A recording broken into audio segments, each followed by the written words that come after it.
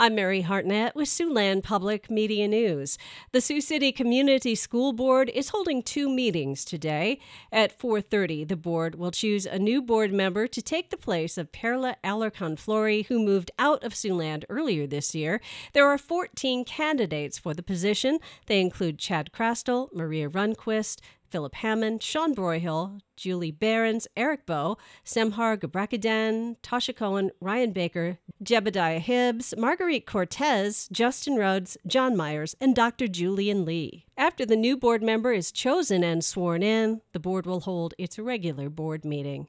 The Sioux City Council will be asked today to approve an application to the Iowa Finance Authority for a $50,000 grant to provide street outreach to the homeless.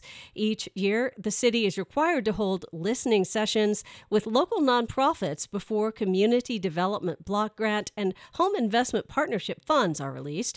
During those meetings, homelessness was a major area of concern identified according to city documents. The city would apply for $50,000 in Iowa Finance Authority Emergency Solutions Grant Program funding. It would be used for street outreach. The request for the grant application comes at a time when nonprofits are seeing increased demand for the services they provide.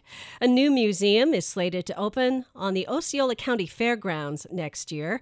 The McCallum Museum in Sibley, which holds artifacts from the Pioneer and Civil War era, was built in 1957 and has run out of space.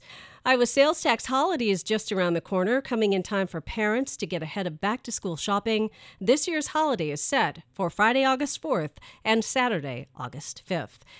And the National Weather Service says this could be Iowa's hottest week of the year. There'll be steamy, sticky weather right into the weekend. Iowa will see temperatures rising into the upper 80s and lower 90s, and that will continue into Tuesday. On Wednesday and Thursday, there'll be highs in the mid to upper 90s, with heat index values starting to top 100 degrees. The heat wave could be hard on cyclists in Ragbri who are making their way across Iowa. And that's a look at Siouxland Public Media News. I'm Mary Hartnett.